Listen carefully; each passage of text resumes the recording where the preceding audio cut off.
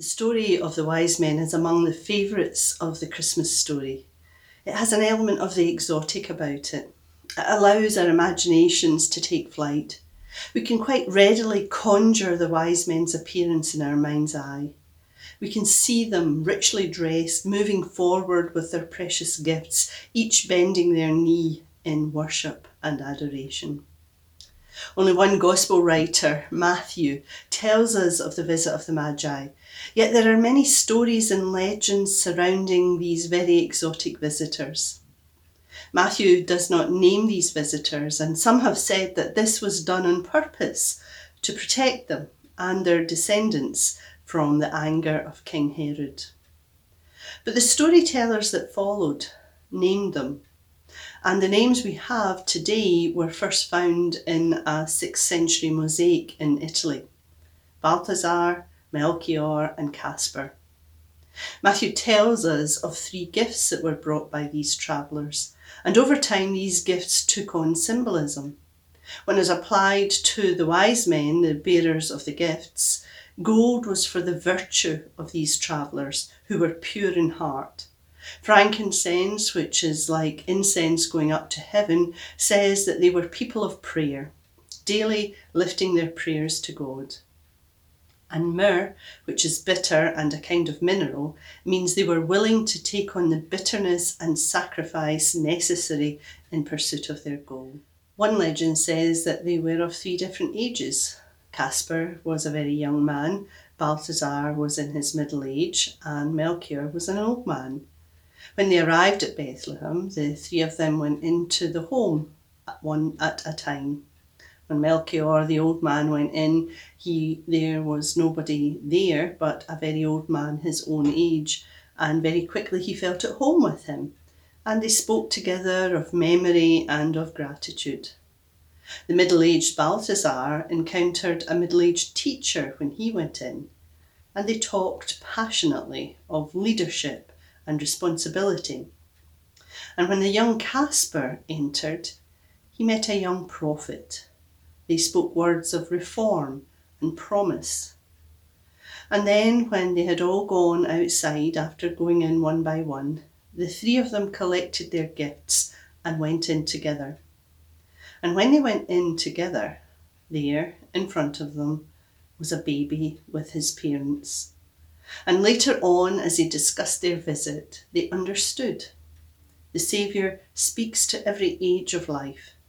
The old hear the call to integrity and wisdom, the middle-aged hear the call to encouragement and responsibility, and the young hear the call to identity and intimacy.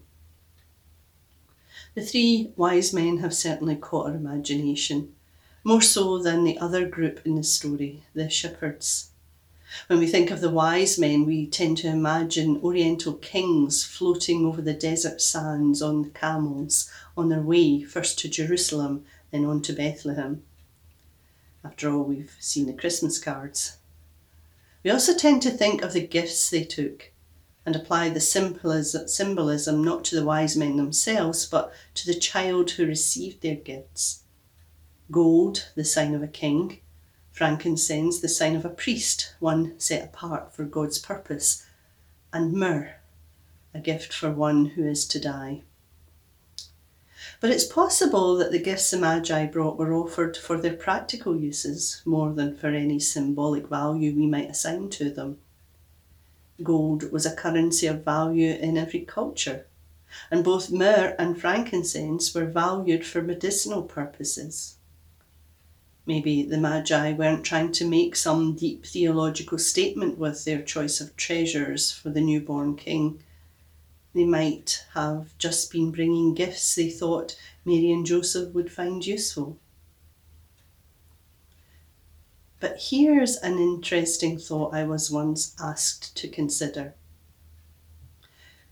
When we hear the story, most people tend to miss the most important gift they took: themselves. And for them, that was no easy thing. They followed a bright, silent star to take them to the one they sought. They had to put up with a long, difficult journey. Travel was dangerous in the ancient world, and the wilderness was no place for the timid. Scorpions, the possibility of getting lost, robbers and slave traders were all a threat to the travellers' safety. The wise men took enormous risks to see the King of the Jews. They didn't even know if they would find what they came for. "Where is the baby?" they asked.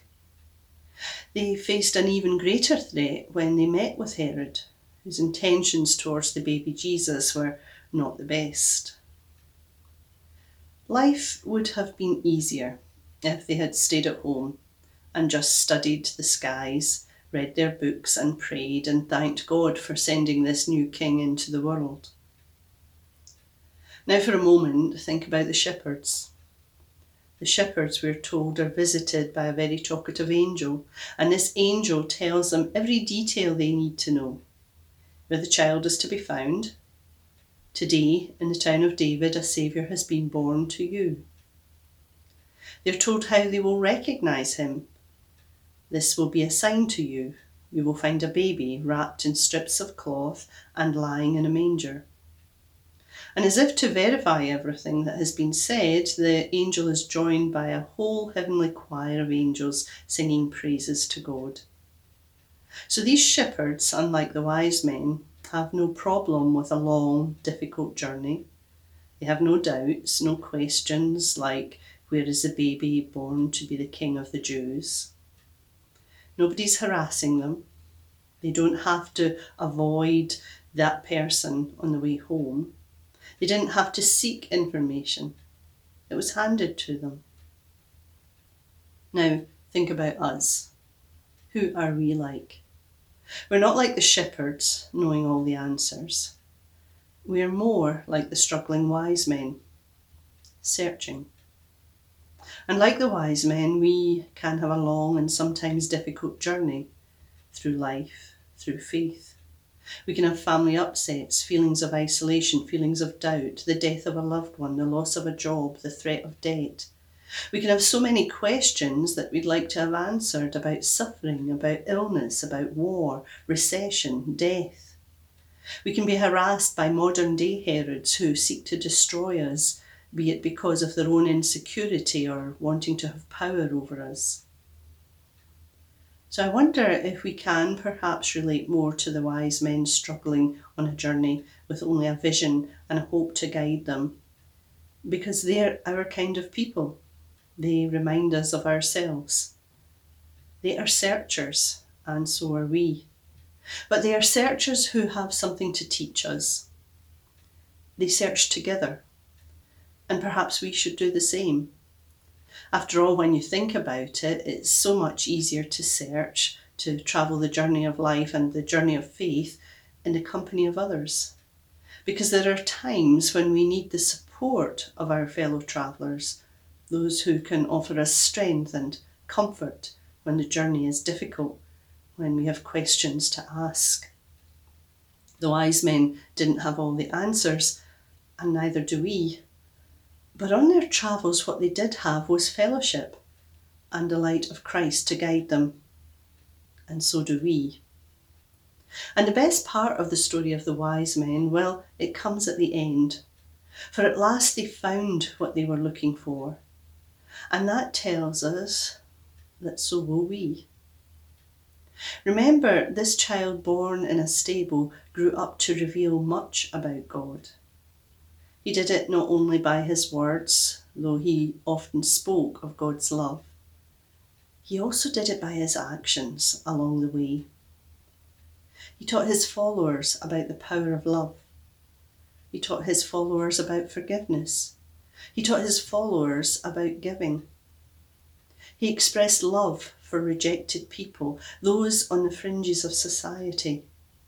He took the risk of going to places that were dangerous for him. And in Jerusalem, he even forgave those who took his life. In him we see an image of the divine. In him we see the very highest qualities of human life. He gives a window into the nature of God. For the Magi, it might have been a long journey. At times it had certainly been a discouraging journey with detours and challenge. But it had been a worthwhile journey, because not only had they found a great king, they had also found a God who cared so much for the world that he had taken on flesh and dwelt among his people. Emmanuel, God with us. The infant of Bethlehem would be a king who would conquer with love and rule with compassion. And so they offered themselves as they worshipped him. And so should we.